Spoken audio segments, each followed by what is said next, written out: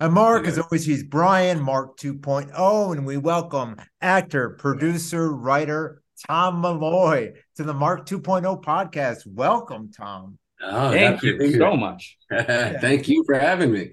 sure. Now, what inspired you to become an actor, producer, and writer?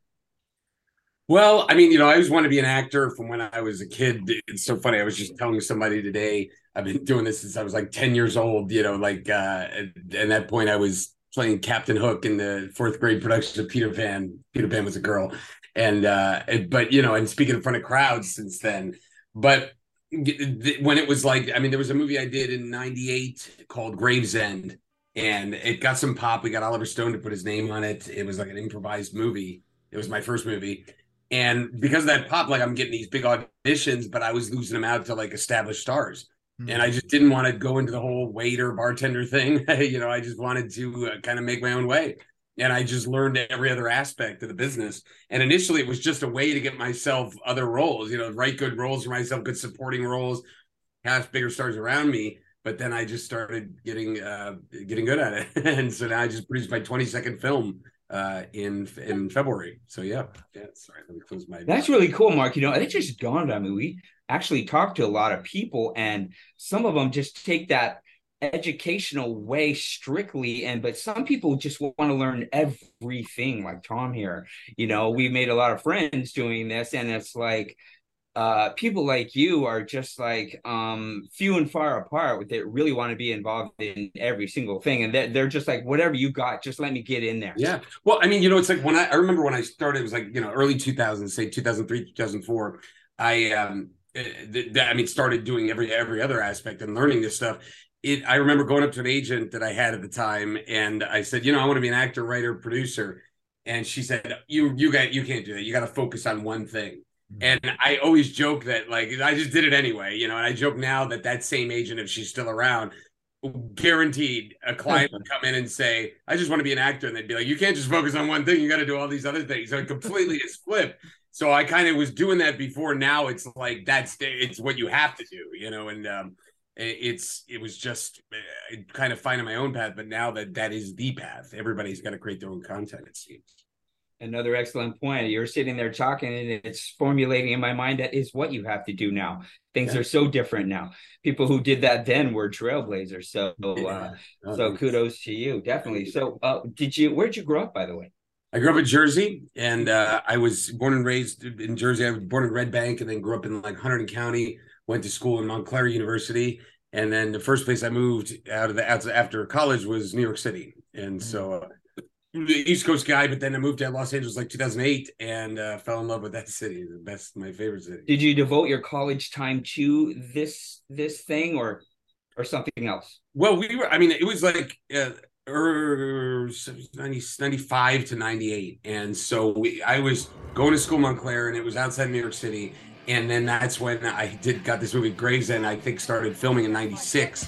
And I would go to school all day and then go to Brooklyn, and we'd film all night. These crazy, I mean, stories. We'd go up to street corners, and there'd be a gang of thugs, and we'd be like, you guys want to shoot a fight scene? They'd be like, yeah, all right. Big fights would break out. Nice. And and then I'd go back to college the next day, like just people thought I was partying all night, but I was just working on this movie. And so that was just for me, it was just the initial dedication of not refusing to give up, because that movie was kind of like a John Cassavetes like marathon event to try to get through.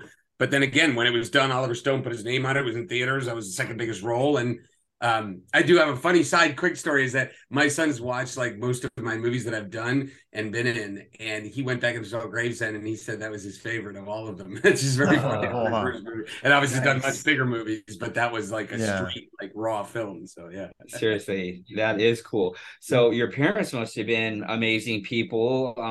Where were they born? I mean, were they Jersey people? New York? No, they were in New York City. My dad in Manhattan, and grew up in the Bronx, and my mom in Syracuse. So they were New York people. And then she lived in Manhattan a lot of her life. And but yeah, I mean, he was a funny guy, and she was a singer. But they didn't have the kind of obsession maybe that I did to never give up. And I think that was great. So, but they were always supportive of me. So it's tough to kind of go the extra mile to say, no matter what's going to happen, I'm just going to keep at it. And then I just had that, I guess, so. Well, maybe double support is what it takes these days. It's not easy world, I mean, bless anyone who tries and has to give up, especially for their kid. It's a good reason to give up, So, you got to put meat on the table, It's like I've said to people before, it's like we all have the same 24 hours in a day, because it's like time is a factor. And, so many people be like, I'll be like, why didn't you write that screenplay? And they'll be like, I don't have the time. But I will say that we all have the same 24 hours in a day. And if you want it bad enough, you will wake up a half hour earlier and do so, before the kid wakes up, or you'll stay up a half hour later, and then just dedicate even just that little time every day to doing something to push your career forward. It could ultimately pay huge dividends in the long run. Absolutely. A great life lesson. Something that I wish I had learned earlier in life. Exactly. One of the great things of the movie business is that it's not really time sensitive. I mean, it really any of it. I mean, it's like you don't have to be, because even if you're an actor, you can be 80 years old and be like, I'm going to be an actor. There are roles for 80-year-old people, that they need those roles filled. So it's the same with the writing and producing. So it's a really cool business that I don't think it's ageist as a lot of other businesses are. We have met the coolest older guys. You would love some of the guys we met. Well, you met a lot of. Well, you were already talking about Oliver Stone. Who else did you work with? Oh, it's like, so for me, it's fun to say that people that, like, I know some big celebrity people that, that are friends, and then I've worked in movies, and those, it's funny. I'm usually a little bit more competitive with those people and more and less in awe. And the ones that were the older people that I just love, two come to mind that I enjoyed working with and became friends with was Larry Hankin, who, if you look him up, he's been in 200 movies, and so, like, those are the guys that I love that's been in every movie ever. Oh, yeah. And Ray Wise is another one that he played my dad in a film. But so Ray Wise from Twin Peaks, and as soon as you see him, these are guys that you look up and you go, oh man, like those. So the key is, and Catherine Mary Stewart, another person, I think we've done 5 movies together, and those people like that I just love every time they're working. And the ones that are the bigger celebrities, the ones that I've worked with that are big stars, I'm usually more like, let's bring it, let's see who's better. Like the Betty Whites. Yeah, well, no, and of course, Betty. Oh my God, well, that's different. I forgot her. Yes, she's incredible, and she was another one that I'd pick that over working with Tom Cruise. How are you able to get those in your? Those were your movies that they were in, right?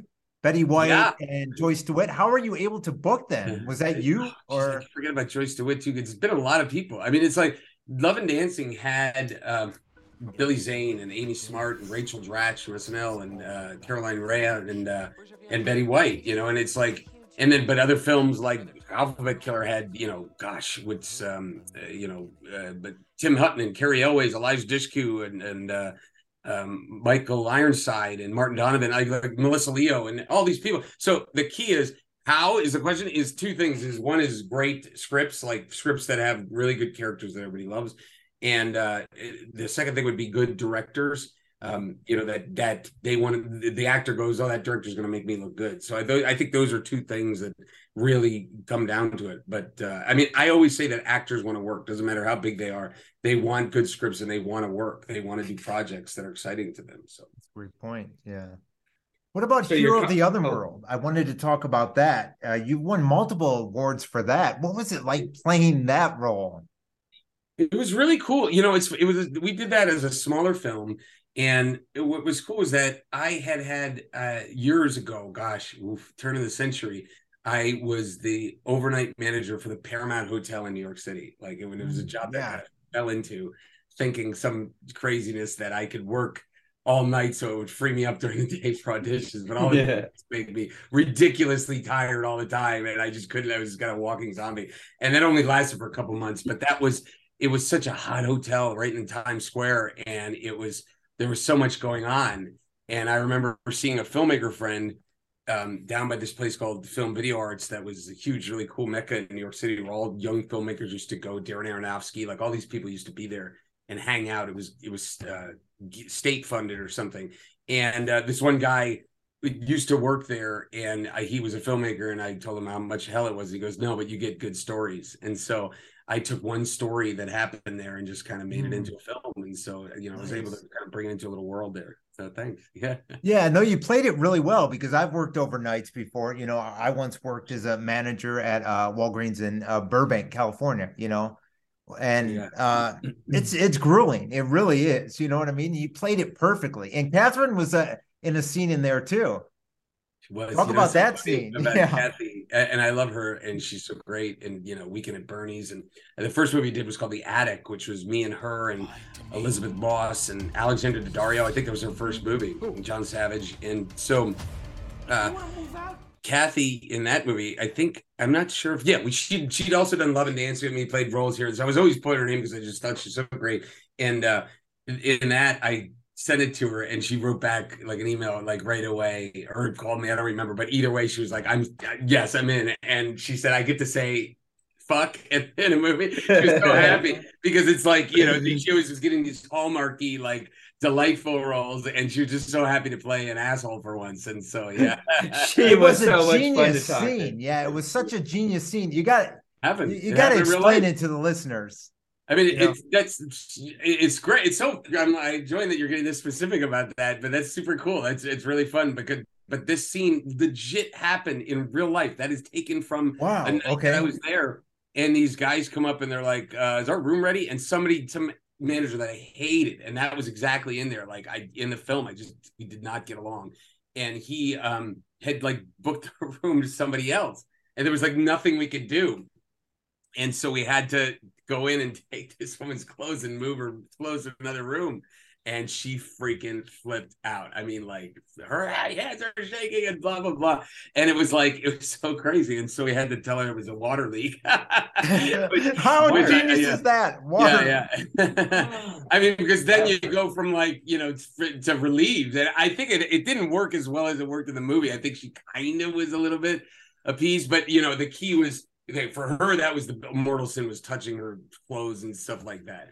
But we were comping her like the rest of her stay. But a lot of times these people, if you comped her room, they didn't give a shit because their company was paying for it. It's like, oh, comp me room. They don't care. So, that was a tough situation. Yeah. Yeah. So anyway, but that's Gabe Jarrett was in there too, from Real Genius. When the military runs short on brains, they go hunting at Pacific Tech. Gabe is one of my best friends, and I just saw him 2 nights ago. And one of my best friends, and we've done a lot of films together. And I believe there's a picture up there that we did the first time we worked together was a TV pilot called The Fuzz. That was that you could make an argument that Brooklyn 99 stole our concept and did it, but it's I thought about it for a while because there was some mutual. Gabe was one of the people in there. And but we had the same publicist. That's right. Before even that's how I met him. But I was a fan of Real Genius since I was a kid, and so was I. Yeah. This is one of the best movies of the 80s. And I must have saw it 50 times. Oh, it's so throughout good. the years. So easy. Every once in a while, I still have to watch it. Yeah, it's funny is because I recently became friends with Dean Devlin, and he was in Real Genius. And the last time I saw him, I'm like, Gabe is like one of my best friends, and he was like, no way, And so, because Dean Devlin's now gone on to be a huge producer, but he was a supporting role in Real Genius. But anyway, Gabe and I always try to bring him in because he's an actor that was, he was 14 in Real Genius, so he's done it his whole life. So he's a real wild and fun guy outside, and I always enjoy laughing, and he makes me look low energy and quiet, which is super fun. But on set, it's like you got nobody that will hit their mark and get their lines, more perfect because he's been doing it for so long. But he's also like, people think only Real Genius because he was the lead role, but he was also in Frost Nixon and Apollo 13, and I believe he won the SAG Award because SAG Award goes to the whole cast for both of those movies. So but I know at least Apollo 13. So yeah, we got to talk to him too. Yeah, we do. You can have him on anytime. I'm sure he'd love to. I would love to. I've tried, but huge favorite of us. We'd really appreciate that. Awesome. Well, you have a company too, right? Couple Trick Candle. Yeah. Wow. Well, let's start with Candle. Trick Candle. Yeah, that's the production company, and the key, the analogy that what's because people go, what's that mean? But what it is that those birthday candles where you blow out the flame and it comes back, and then you can blow it out and it comes back. So it's like a metaphor for persistence that you can't blow out the passion, blow out the flame. And so that's I like it a lot. Thanks. Once I explain it to people, they go, oh, it's so cool. So yeah, I mean, I've been doing that banner for a while, and I mean, gosh, some movies I could have probably pressed harder to get my company on there, and I probably didn't early on in my career, but you know, no, so we're always looking. I mean, again, we just produced my 22nd film, and so I'm always got multiple projects going to try to push films forward, because now it's just part of my life in the process, I guess. My goodness, 22. That's impressive. Unreal. That is insane. Yeah. What are your goals right now? I mean, you got so many things moving at once. I mean, how do you do that too? Well, I got the two other companies I have is Filmmaking Stuff, which is an online platform, teaches filmmaking, teaches really film financing and producing, and then sales and distribution. And so we love our members there. People, it's a membership site. I mean, there's a free site too where people can go and learn all this stuff about filmmaking, but then they want to get real serious, they can sign up as a member. And so we're always putting more stuff into that, new modules, new classes, and things like that. So Filmmaking Stuff is great. But the other main thing is Glasshouse Distribution, which is a film sales company I started in 2015. And now we have like 7 people in the company. And we have 140 something films in the catalog that we licensed. And then we go to all the markets and sell them. So this year we went to Berlin, and then MIP TV had a presence. And then Cannes, we'll go in 12 days. Yeah, the 14th. So 12 days. And then Toronto, MIPCOM, AFM. So we go to all these markets and we sell to foreign buyers. So we're always signing movies. Nice. And it's a really fun business. It's really like going to trade shows and selling your stuff. So yeah. And I mean, so now I understand the distribution pipeline so much more when I make a movie, you know, which is great. This is fascinating. This is a whole business thing I never knew could even really exist. I mean, you got your team and everything, you know, so you're like supporting people. This is like you're supporting families. You're big time. This is a lot of responsibility. A lot of people right? do rely on me. Yes. Yeah. Wow. Yeah. Wow. Well, people go, I have a company. Yeah, that's you. You know, right? That's you. But once you start having, you know, a team with families and stuff like that, it's like serious business. So it is. Yeah. And you know, especially ones like I love, like the first 2 that Rob Deej was the first employee, and I think David was the third, and but the second is not working with us anymore. But these are all like, they're friends too. I mean, I just love them as people, and so, you know, always trying to help them out. But and I think if you have that good bond, they try to help you out too, you know. So, but you know, at the same time, it's like I used to have a rule: you can't hire a friend unless the talent exceeds the friendship, because that burned me early on, you know, just like giving friends jobs. And so in those cases, the talent at least equals the friendship. So, which is good. So, yeah. Well, you're definitely smart. I hear so many things, you know, that you're saying. Like, that's a good example of, you know, that's almost a life lesson there. You know, that sounds like trial and error that you've gone through, and tried and true things, you know. Oh gosh, yeah. You can't be afraid to make mistakes. I made so many, and still I make, you know, it's like there's things that you try one thing. I've always said my theory is my aunt theory. I use it all the time, which is like, or I don't think about it, I just do it.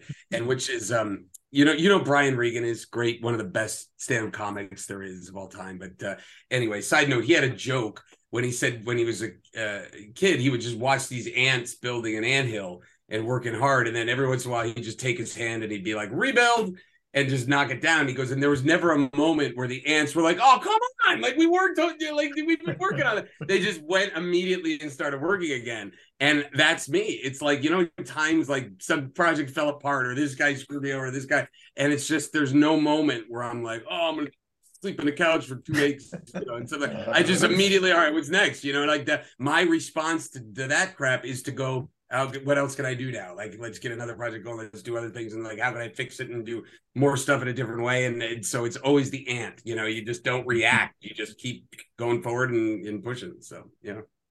Yeah. And the world shifted pretty hard lately. How did it shift you in the process? What were some big changes that had to be made? Well, 2 things. Like I'll just say Glasshouse went up, thankfully, like right in the pandemic. Like as soon as the pandemic started, we were like, what the hell is going on?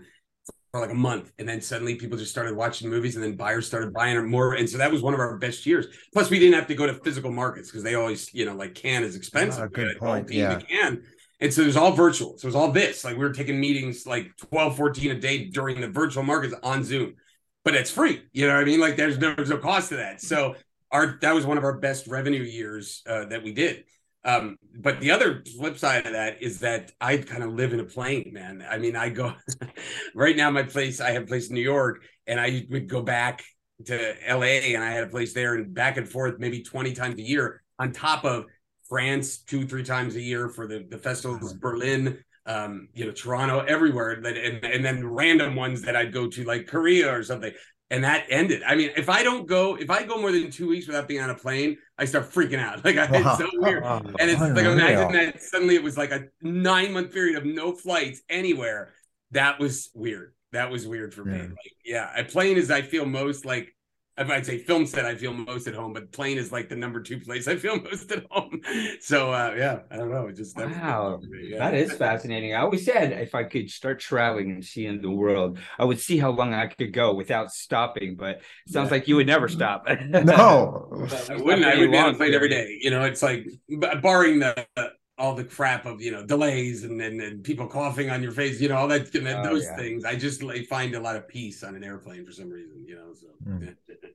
Wow, that is interesting. Wow. Oh, go ahead, Mark. Now, what about filming? Because are most of your films filmed in Rochester, or are they all over the place? I mean, all over, really. I mean, I did a film last year in Scotland. That was the first one I'd done out of the country, and then the other one I think I did 3 last year. The other one was in Austin, Texas, and then another one was in Nashville. So you did your first film out of the country ever just last year. Just last year, yeah. Wow. Well, no, as far as producing, okay. And then and this year was Nashville again. I have a filmmaker that we have kind of a partnership to do more films with in Nashville, and then the other one was in Cincinnati/Kentucky. And so that was nice. So it's like really everywhere. You know, the last film I did in Rochester was 2021, and that was the first film I directed. I think it was like my 17th or 18th film produced, but it was the first film I directed, and it was a comedy, and it was fun for me because as a producer, actor, writer, I never branded myself, but as a director, I decided I'm only doing comedies. So like that was my first one. Is like I'm not looking for anything else except comedies to direct. So that's nice. Yeah. Fascinating. So you've spoken to over 100,000 students as a motivational, right? Years ago. I mean, like I probably ended that in maybe 2011 or 2012. But for that period, I did it. Give us a quick rundown of how that started and ended. It's funny. I saw. How did it go? We went to a thing. I had to produce this documentary. It was like this is early on my career. I think it was one of the first things I ever produced, about a bowler that had recovered, and was basically, if you've seen Kingpin, it was like almost the real story of Kingpin. I took bowling very seriously as a kid. I was on leagues and everything. Oh yeah. Wow. I would totally love this. Yes. This guy was probably the best of all time, but like it just ruined his life with drugs and alcohol and the mob. Like, John Gotti used to bet on his games and stuff, but like one night his sister found like 90 vials of crack that he had done, and it like lived homeless on the streets. It was this crazy story, but then like come back and won like one of the best bowling titles. Like, so he was probably the best ever, but just couldn't get his head straight. So he was speaking at this school, and I was with him, and I saw the guy that was booking these speeches, and he was looking at Bob to kind of speak. And Bob's speech was like every other speech that I grew up with, that we all grew up with in high school or grade school, where it was like the burnout who's like basically says, don't do this. And, but then doesn't really look that bad. You know what I mean? It has some success to come out of it, which I don't think is the best message. And I was never, I never a druggie or anything like that. I drink, I'm Irish because that's, it's part of it. It's part of our blood. But it's like, but the key is it was like almost like it wasn't even about anti-drugs. It was just more like a do what I did thing, And so I just started speaking at schools, and it was more like a success in being how a powerful person, like inside confidence. And it kind of turned into like an anti-bullying thing, And yeah, that was the fun thing. So it was like a do what I did speech instead of like don't do what I did. And the kids loved it. It was a real like comedy show type speech, like a one-man show. And I loved the more rowdy crowds. I would just go right at them. And that's a fun kind of interesting thing, because it's like, say you go to a comedy club, you're doing your comedy act, everybody's there like, make me laugh. And these kids in the audience are like, you know, like that's how it starts, you know. Sure. And so when you can win that crowd, you got something, you know. So that was awesome. Oh, you're right. That is Unreal. seriously cool. And so, what are some of your favorite like films and TV shows? I mean, what made you do all this? What do you think did all this to you? Why all this? Wow, that's a good one. I mean, you know, when I was a kid, I just loved making people laugh and just having fun and just expressing myself. I suppose that was a thing early on, you know, and didn't lack the confidence to do it. Like when I said I brought up Peter Pan in fourth grade. I also did something. I used to speak because my mom was very religious, and I'm not now, but I was. You know, Same here. My mom was a kid, and I used to speak at churches. I used to speak at churches because somewhere I read or somebody told me that was a great place to speak in front of crowds. So I'd read like the readings. Oh yeah, I remember that. You know, and I would nail it. And it was like, to me, that was never scary for me. You know, it was like it was more like a challenge, and so that was why I did that. But you're talking about, I mean, there was kind of a multi-part question. I don't know if you want to know the shows that I watch or anything like that. That was the first part of the question. Was that, did I answer, or do you want me to say? Sort of. I mean, were you like one of those sci-fi kids, or comedy or adventure? What did you like? Yeah, I did love it all. I had a special kind of love for the Oscar movies. I used to be able to. I mean, I still probably can, at least prior to 2000. You name the year, and I'll tell you what won Best Picture. Like I saw them all. I used to be able to do the whole list. And I was just really into those films, you know, like the On the Waterfronts and Best Years of Our Lives and like the old movies like that. And so that was a big thing for me, watching those old films and getting respect for movies that way. You know, that was huge. So interesting. Why is that? You just had that much respect for the industry itself. You figure these are the best movies. I want to watch them and figure out why. Yeah, these are great questions that I may never have asked myself.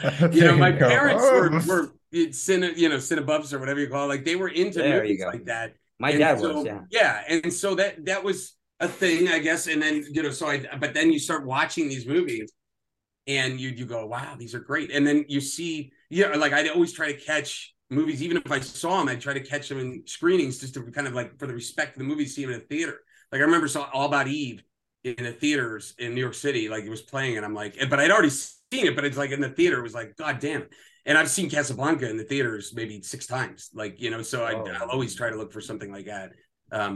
But yeah, I mean, it just makes it just so much more exciting. There's something about that, you know, when the lights go down and that magic that happens. And now it's like I watch all kinds of stuff. There's really some good stuff on TV, and there's some great shows, Succession, and you know, and things like that are great shows. But I'm also a huge anime fan, if you can believe it. It's like I initially started because my son was into it, and now he's 16, and it seems like he's not as into it anymore. But he got me into it, and now like I watch anime all the time. That exact same thing happened to me with this show called My Hero Academia, right, Mark? I watched the whole My Hero. Yeah, he was younger. Go one. Yeah, I'm like, come on, we gotta go to the movie and get with you. He's like, all right. Now he's getting a little older and fading away from it. I'm like, no, watch this with me. You gotta watch it. Yeah, no, I mean, to me, it was My Hero is for a little bit younger. It was One Piece, which is like that's the one that, you know, it's so good and it's so awesome. It's 1,000 episode manga. You know, and it's such strong IP that Netflix is making live action. And they're spending $12 million an episode for it. Wow. It's like, that's crazy. That's crazy. Oh my! I'm palpitating. Wow, that is amazing to hear. That is going to be so much fun. I hope they don't screw it up. I really don't. I mean, because that show is like the best, you know. But I mean, there's shows like Attack on Titan and things like that are so good that it's like, I mean, I saw an article that was comparing how much better Attack on Titan was than Game of Thrones, and it's like, yeah, I agree. Like it was on a different level, but you know. Wow, I'm gonna have to check that out. Wow, that is great. It's a super violent one and very serious. Just got, like, especially if your kid is like younger and like, it's My Hero Academia is like a fun one. Like, yeah, I wouldn't watch that with your kid if he's younger. Well, he's a teen, so maybe we can let it go. We can watch it. You know, good. That is awesome. Sorry, go ahead, Tom. Go ahead, Mark. No, I was going to ask. How did you come up with some of your ideas for these films? Because you're choosing topics that are trending, movies that look at something like Screamers. And by the way, if we don't get 1 billion hits on YouTube on this podcast episode, I'd be shocked. Awesome, man. It's like Screamers was so fun. And, I just told this story about this the other day. And because I was talking about being open to like signs almost, or the energy of the universe. And the fun, quick story behind Screamers was that I was taking my daughter, she was only like 12 at the time, to a haunted hayride. She might have even been like 10 or 11. She always loved scary and roller coasters, all that stuff. And she was like the kind of baby that you go, boo, and she'd go, and then go like, she just loved it. She loved being, you love that feeling. And so we were taking it. And so I maybe had drama and a thriller and something in development, trying to get these movies going. And we're waiting in line for the haunted hayride, and some guy comes up with a chainsaw with no chain, and scares the person, and they scream and then they laugh.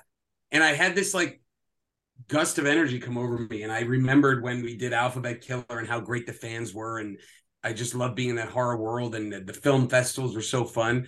And I went on Facebook and I just typed I just decided right now, make another horror movie. Who's in? And, and whatever, I'd say I get, normally 200 likes on a thing. It was like 600 likes and, 400 comments. It was way more than I ever get. And that was October 15th, let's just say. It was mid-October. By November 6th or 7th, I got the financing at AFM, and we were shooting by February. Now, mind you, when I did that post, I didn't even have an idea. Didn't even have an idea for a movie. I just felt the energy, and I was like, something's telling me to make a horror movie. Called my buddy Dean Ronalds, a great director friend who ended up directing it. And we just we spitballed an idea and just pushed it forward. And then the financier was just there. And then we were shooting in February. And I love that movie. I mean, like, I don't think it got the support it should have. There was a couple critics. One critic was like, the headline was "Screamers needs to be seen immediately." Like literally, he thought it was the greatest. And so we had a couple of people tell us the best found footage movie they ever seen. We wanted to take found footage to a whole new level. And but I think if like Lionsgate or somebody had put it out to 3,000 theaters, it would have been a monster hit. But it just wasn't. Maybe it didn't get the distribution that it should have. Let's say that. So, how does all the streaming stuff affect all your distribution now? All these streaming platforms and stuff. I mean, it's a far broader spectrum for you to play around in, isn't it? It is, and it's tough. It's like nobody quite knows all the answers, but, having a distribution company helps. We start to learn who the players are and who's strong and this and that. And, I did that movie that I did in Nashville last year. It has done very well, and it's on SVOD. I mean, it's on TVOD right now, but we have I can't even say the deal, have a big deal on one of the major SVODs is coming up, and they'll be playing it in August. And so, I mean, those are all connections. Like, actually, even Screamers, if I had the distribution company when I did Screamers, I would have been able to sell it much more, and do very well with it. I mean, just knowing that aspect of the business makes you more powerful as a filmmaker. So like, you've been building all these things up as you go, and now you're at the point where it looks like you're poised to do something really big. I mean, yeah. I mean, I got a big script with a huge producer that's had 2 Oscar nominated films that are huge. And so we we're trying to push that forward. And so as long as I can get that going, that'll be a big movie. So let's see. That is awesome. I was going to say, what is the one subject you love to make a film that you have yet to do? Like, these are good questions. Yeah. Like, well, I mean, it sounds like with your 22 things good. under your belt, you've probably gone a little bit everywhere, but yeah. Well, and then some of those were opportunistic, like meaning they just came across my desk and it was like, oh, this is perfect timing and all that stuff. But I'd say that the thing that I really want to do is make an action movie. That studio movie that I'm talking about that I'm trying to get going is an action film, and I want to make an action film. I want to do that and see if we can do that well. I'd also like to make another comedy as a director. I have that script that's just like laugh out loud funny, and so I just got to try to get that financed. But really, I think an action would be fun. I guess the thing is not even this. It's a bigger studio movie. Like, I have played in the sandbox of all different budgets, from $50,000 little movies to $8 million. Like, that's about the range that I've gone in, and I just know that I have the tools and the talents to be in that $100 million range. Just gotta get a couple things to fall into place. And so, again, that's something where I look at people that I know. Chris McQuarrie was a friend of the family for years, and now he's directing the monster, the Mission Impossible franchise. And it's like, I look and I'm like, I can do that. Like, there's nothing about that intimidates me at all. And it's just getting the right opportunity at the right time. I'll be right there. So wow, that's so pretty with impressive. all your talents, what would be your keys to success, Tom? Well, being the kind of persistence is the key. This right here is my key to success. This is the my to-do list. Every day I'm a freak about the to-do list. To the point where the joke is, I used to do these like one-page things on a clipboard every day. Do to-do list, and you get big stacks of paper, and I'd put them away in the file cabinets, and it was just taking up so much space. And then Staples made this like to-do list book, and I used to buy them at Staples, and then they went out of print. And so I'm like, God, I searched everywhere and tried to get them in China and all that. And so then I'm like, well, I have filmmaking stuff. Why don't I just make my own and sell them? And so now it's this to-do list journal for filmmakers, and it's the Filmmakers, the brand. So now I sell them. But it's like, the joke is, I sell them, but I made it only for me. Like, if I was their number one, and I am their number one customer, but if it's like, if I was your only customer, I wouldn't care. I could care less, because it was like, I use this every day, and I try to focus everything every day. So it's just, I try to work harder than the next guy. The Alexander Karelin, the best wrestler of all time, not professional wrestler, actual Greco-Roman wrestling, says I like to work every day, that because they asked him why he was so good, and he says, I work every day like everybody, that no one else has even worked one day in their life. And so I try to do that. We'll see. I love your outlook, dude. That is so cool. I like that you write things down. I still have a pencil and paper, and I make lists like that when I know my phone is right there. I just still can't make myself. I need to write it. It's so weird. Mm-hmm. It's so visceral. I never have typed a screenplay like from scratch. It's always on paper first, and then I type it after it's on paper. I just can't do it. It's like a visceral. I could tell Siri to just add it, but I still want to go write it down. It's real weird. And I like how you have these, I've never understood really comedies. I admire anyone who even attempts comedy. I haven't figured out what the heck funny is at all. I don't know why I laugh and when, but adventure movies, that would be something I'd be like, really, would be weird though. If I was headed into that, would you be like the guy to be using guys on with parachutes and stuff, or more like a CGI sort of adventure movie where you're pushing the edges of the imagination where you can't film it? I'd have to say I'd probably be the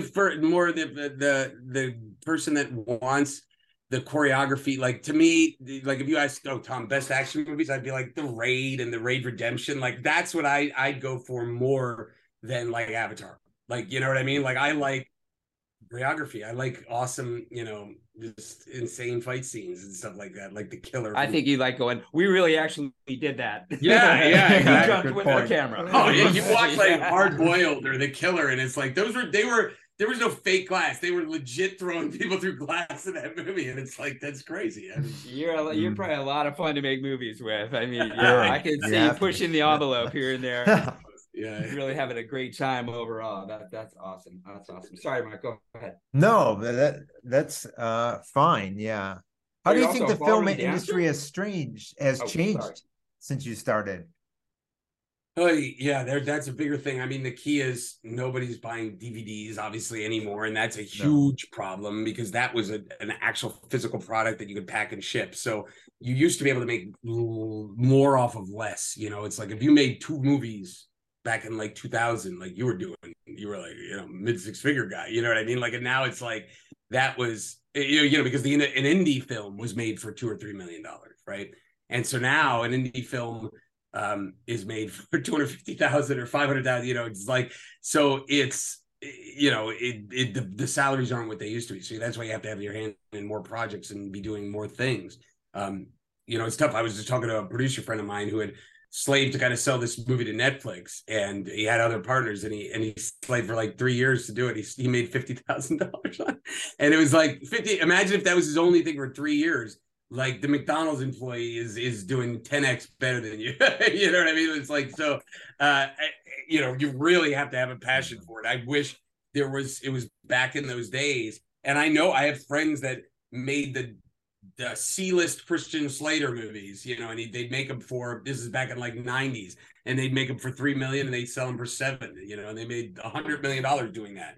You can't do that these days. You know, those people were idiots, and they can make money, and it's like, you can't do it these days. So, you know. Wow, that's huge what you just said right there. No one really realized that, I don't think. You know, it's really just, and there's so much media now.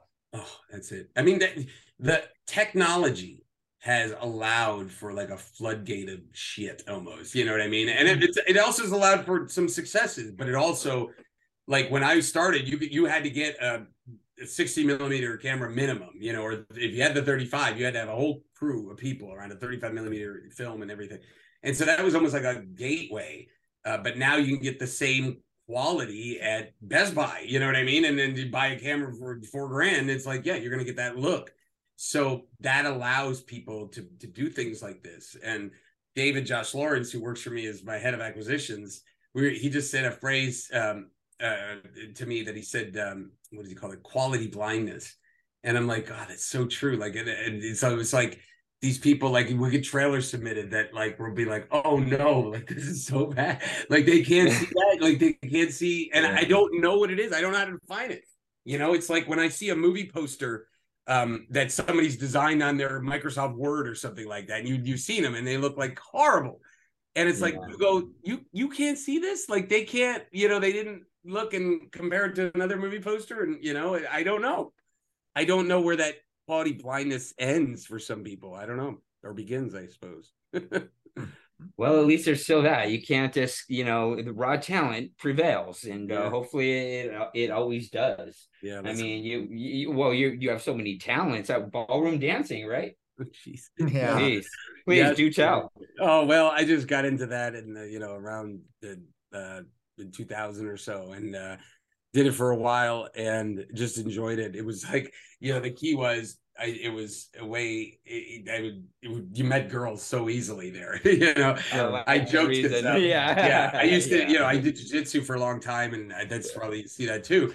Still do it on and off. It's just I'm older now and I get hurt a lot. But you know, I remember going with my buddy Jason Chambers, who was he used to be the host of Human Weapon on the History Channel, and we went to like a Strike Force event. Amazing seats, like sat right up front. I remember Bill Goldberg was like 3 seats behind us. It was like, you know, like that's how good our seats were. And Nick Diaz main event, and I said to him afterwards, I'm like, dude, you know, here's the only thing about this. Great to see it. I'm like, but there's like 2,000 guys here, and there's like 200 women, and like the 200 women are dating the guys. And I'm like, you go to a dance event, there's like 2,000 girls. I go, there's about 1,000 guys and 900 are gay. So like, where do you think the better odds are of like meeting women that are beautiful? I'm like, you think maybe you would want to go? And so I talked to him. This thing, yeah. So, better odds. Yeah. Oh, that is excellent. That's another thing. I would love to learn how to dance, but I would have to just be like start at zero, like less than zero. I was just, you know, I would have to be trained so highly. If you've done anything, it's just muscle memory. If you've done anything else like skateboarding or surfing or martial arts, I tell them you can do it, because it's just memorizing movements and just memorizing movements, and then sooner or later it just clicks, and then it's like, oh, I look good out there. You know what I mean? And some girls like it, or some guys like, you know, dude, you're awesome, and that's it. So yeah. I've done performing, but I've always admired that, man. That'd be cool. Even ballroom dancing, you know, I think that's really cool too. Something that'll never die too, like certain kinds of things, you know, like that and swing. We've been talking. Well, I mean, you know, I took my love of West Coast swing. Yeah. Well, I took my love of West Coast swing, and I did Love and Dancing first. That was the one with Amy Smart, Billy Zane, and myself, and directed by Rob Iscove, who did She's All That. And then, but, you know, ultimately that was his movie, not mine, even though I'd come up with the idea, like, you know, he was the director. And so when I made Ask Me to Dance, the first movie I directed was a dance film, romantic comedy. And it was like, that was exactly my vision, the kind of movie I wanted to make. And it was fun. It was, I mean, super fun. We were getting some great reviews here and there. And, you know, I think 78% on Rotten Tomatoes, which that movie was kind of like my Pretty Woman. And I think Pretty Woman's only like 60 something on Rotten Tomatoes, which I'm like, yes. But it's also like my Love Actually. I love the movie Love Actually. Like I have a lot of movies where I had ideas of movies that I loved, and then I did my version of them. Like I love Silence of the Lambs, and Alphabet Killer was like my Silence of the Lambs, you know. So you try to make those your versions of each movie. So, you know, there it was. This is a good way of heading into a project. Yeah, I kind of want to get that feeling, that feel or whatever. Yeah. Well, yeah, whatever favorite movie you have, you go, all right, let me make my version. Yeah. That's a good way of looking at it. Well, so I already kind of asked you what your upcoming projects are. I know you can't tell me too much. We have some viewers and they are interested in these things. Where can they see you? Where can they see your stuff? What do you want to share? Oh, well, great. I mean, you can always go, if you're a filmmaker that's watching, you can always go to filmmakingstuff.com, which is a great, you know, again, we have the YouTube channel, and but we have also the membership site, and we give away so much information about movie making, so that's fun. But that's a first, right, Mark? I mean, literally a school, online school about making movies. That is trailblazing stuff, guys. Oh, it's all, yeah. I mean, like the business plan that we give on the website, but it's called Movie Plan Pro, is like the most popular one. It's film business plan on the internet, which is really cool because I created that business plan like 15, 18 years ago. And it's like somebody will come pitch me a project. And as I'm flipping through it, I'm like, is this Movie Plan Pro? And I'm like, yes. Like, it's just so fun to see that. So that's cool. But, you know, if you want, I mean, you mentioned Ask Me to Dance. So that's the movie I'll put out there as, please go check it out. And it's really fun and sweet. And we just tried to make a lot of people laugh. And there's people that tell me it's just super laugh out loud funny. And one reviewer, it's funny, I mentioned movies that I like. One reviewer said the funniest and sweetest movie since Love Actually, which I'm like, yes, like that's exactly. I used to teach ballroom dancing. I don't anymore, but I still love to go out dancing. I have borderline personality disorder. I'm also bipolar. You like to dance? No. How long you been dancing? My whole life. It shows. Thank you. You don't think I'm too old for you? Nope, you're just my type. So we gonna close this tonight, or? Hi. I was hoping to meet the guy that danced earlier. He was amazing. You literally just missed him. The year almost ends. It went so fast. You're going to meet the love of your life. Hey, him? Yes, by midnight on New Year's Eve. Is that so? Did you have fun last night? I met this old woman who told me that I was going to meet the love of my life before the end of the year. 4 days left after tonight, the exact day of your wedding and the last night of the year. Some old lady said this? Yes.